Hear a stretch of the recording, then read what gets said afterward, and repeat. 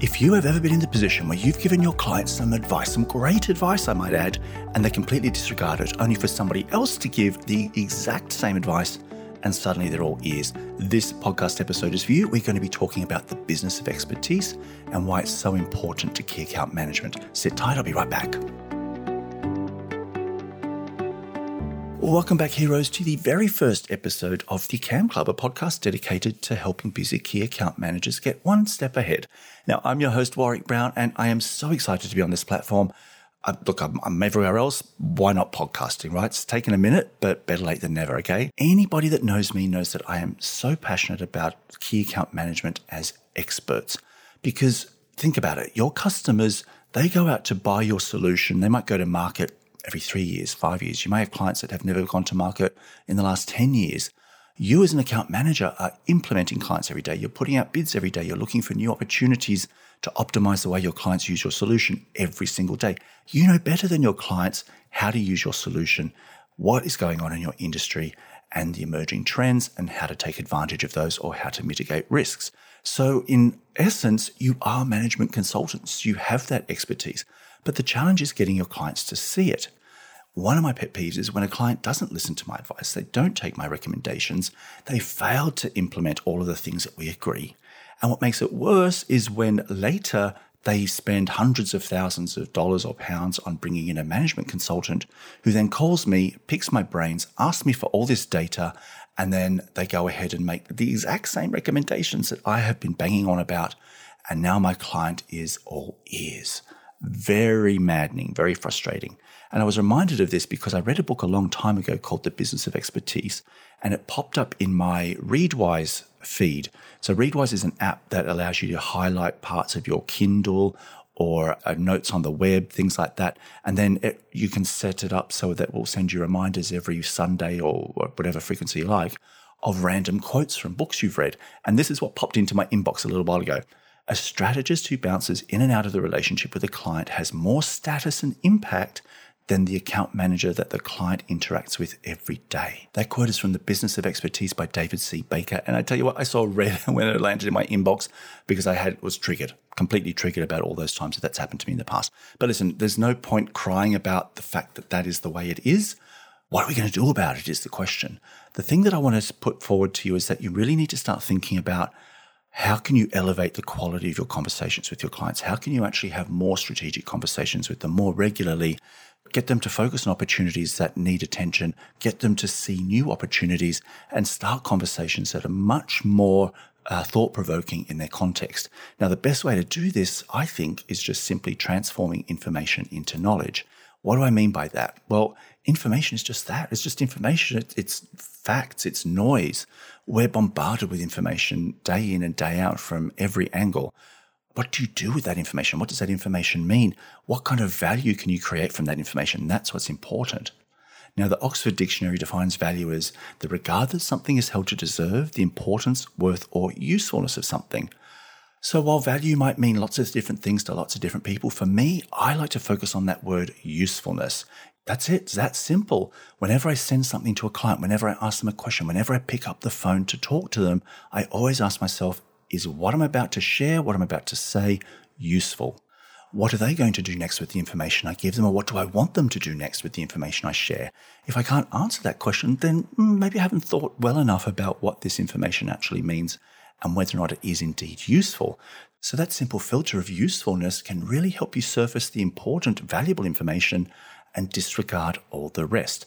So how do we transform information into knowledge, into something valuable? First, you need to pick a topic. Now, clients are always going to be interested in these universal subjects. They're interested in industry trends. They're interested in what their competitors are doing.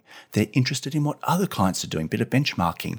And then they're also interested in cost avoidance, cost reduction, making more money, improving quality, and improving efficiency. Just those handful of themes is a great place to start to try and find information that might be useful to your clients. Next, transform that information into knowledge. Step one is to filter, so you need to reduce the quantity of that information by assessing its relevance. Next step is to validate, so make sure that the information is reliable and correct, and make sure that you save your client the time and confirm that it's from a trustworthy source or supported by data. You didn't get it from Wikipedia, right? Once you've done that, you want to analyze. So what trends, patterns, benchmarks, opportunities, and implications does this information have for your client? Next, customize it. So apply everything that you've learned so far to your client's situation. What does it actually mean? Once you've filtered it, you've validated it, you identified some trends, so what? What next? And then communicate. Think about the best way to present this information. Is it best to do it in an email? Is it worthy of an actual presentation in a dedicated meeting? Is it something you want to add on to a business review? Think about the format, because the modality of how you deliver that information can make a big difference to its impact and how well it's received by your client. Now, if you find yourself with a bunch of ideas and a bunch of information and you're not sure which one is best, my advice is just to view everything through a customer improvement lens. Think about your knowledge, your background, your experience. What ideas and opinions do you have? How can you apply them to this newfound information and knowledge? Write everything down, right? Don't just keep it in your head and mull it over in your brain, because you'll forget things. So it's good just to whiteboard it or get sticky notes, that type of thing. Once you have them all laid out, be ruthless. Think about which is the absolute best of those, the one that is going to deliver the maximum impact, the maximum return on investment, and the one that is most worth your time and your client's time, and that has the biggest impact. So once you've got laser focused on the best ideas and you've decided these are the ones I'm going to recommend to my customer, and that's because experts give recommendations, not options. Don't give your client a big, long list of choices, because you're essentially outsourcing the decision to them. They want you as the expert to give your professional opinion and point of view on what is the best course of action. So we discussed viewing everything with a customer improvement lens. So I just want to remind you of that. You're looking for the transformation, the biggest transformation. That's where you want to guide your client towards, because that's where the impact is. That's where the greatest return on investment is. Don't dwell in that space where it's all quick wins and low-hanging fruit and things that you can do quickly and easily. We want to challenge our client and ourselves to achieve those stretch targets. That's what's going to elevate you in the eyes of your customer and move you towards trusted partner and, that expertise status. So look, what do you think about the idea of us being that trusted advisor, about transforming information into knowledge, about trying to establish more credibility and authority so that when we do give advice to our clients, they listen? There is nothing better, I promise you, there's nothing better in the world than when your client rings you and says, hey, listen, Warwick, I wanted to run something past you. Or somebody's told me something and I wanted to double check with you. Oh my God, it feels so good. It's so rewarding to know that all of the hard work and focus that you've put into your client and the relationship and optimizing the partnership has paid off, and you have earned their trust and they have given it to you. And it makes me so happy when that happens, and I'm sure it will make you happy too. And it is worth all the hard work it takes to get to that point. So before we move on from the business of expertise, if you have any questions for me, any feedback, or you want to subscribe to the newsletter to make sure you don't miss any future episodes, you can do that at amtip.co/podcast. Show notes for this episode are also available at amtip.co/001. All right, a few more things I wanted to talk about before we wrap things up. What I'm reading. Now, I've just finished First Things First by Stephen Covey. Now, he's the author of Seven Habits of Highly Effective People. And yes, it's another productivity book that promises to help you get more done in less time, or we've heard it all before. But this one grabbed me. This was really, really powerful in the way that it positioned productivity as an ecosystem across your whole life, not just for work. The quote here that really grabbed me was, my output is tremendous. I'm getting a lot done, but I get this feeling inside sometimes, so what? What are you doing that really counts? I have to admit, I don't know. I feel that so hard. I got to say, I am so busy doing busy work, and I get to the end and I feel like I've accomplished nothing, yet I've barely had a minute to scratch myself. Now, in the book, Covey says that we're in this constant struggle between the clock, which is our commitments, our appointments, our schedules, our goals, and our activities, and the compass, which is our vision, our values, our principles, our mission, our conscience, and direction. And the gap, this feeling of emptiness, comes when we don't feel like we're contributing to what's most important in our lives. Covey says we have an urgency addiction, and I feel you on that. This quote blew me away. It's become a status symbol in our society. If we're busy, we're important. If we're not busy, we're almost embarrassed to admit it.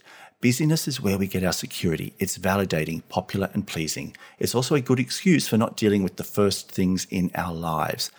That was prolific to me because, yes, I do see people running around the office, people that I talk to, clients that are just so almost proud of the fact that they're busy. They wear it like a badge, and I have been guilty of that myself. And those rare times when I've been quiet or work's been a little slow, I feel guilty. I feel like I shouldn't have a long lunch. I shouldn't read an article. I shouldn't invest in my self-development because I should be busy. I should be doing something. It's this chaotic hamster wheel that we're on. So I really recommend this book. It was a huge enlightening read for me. I absolutely loved it. And you'll find if you're struggling with really trying to connect all of the pieces of your life together and be more productive, but not just more productive, but get the right work done, you'll love First Things First by Stephen Covey. Check it out on Amazon, or you can go to the show notes at amtip.co/001 and there's some links there. Last thing I want to share is a cool tool called Workona. Now, if you're addicted to tabs like me, it doesn't work. Multitasking does not work. I'm so easily distracted, and every time I open my browser, I'm always greeted by this endless sea of half-read stories, unwatched videos, reminders, spreadsheets, news, social media.